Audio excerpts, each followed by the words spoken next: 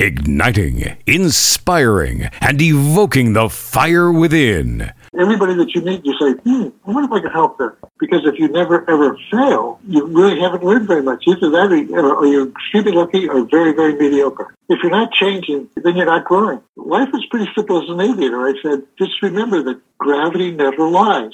People say, well, what's the difference between leadership and management? Moses, when he was in the desert, managed his people.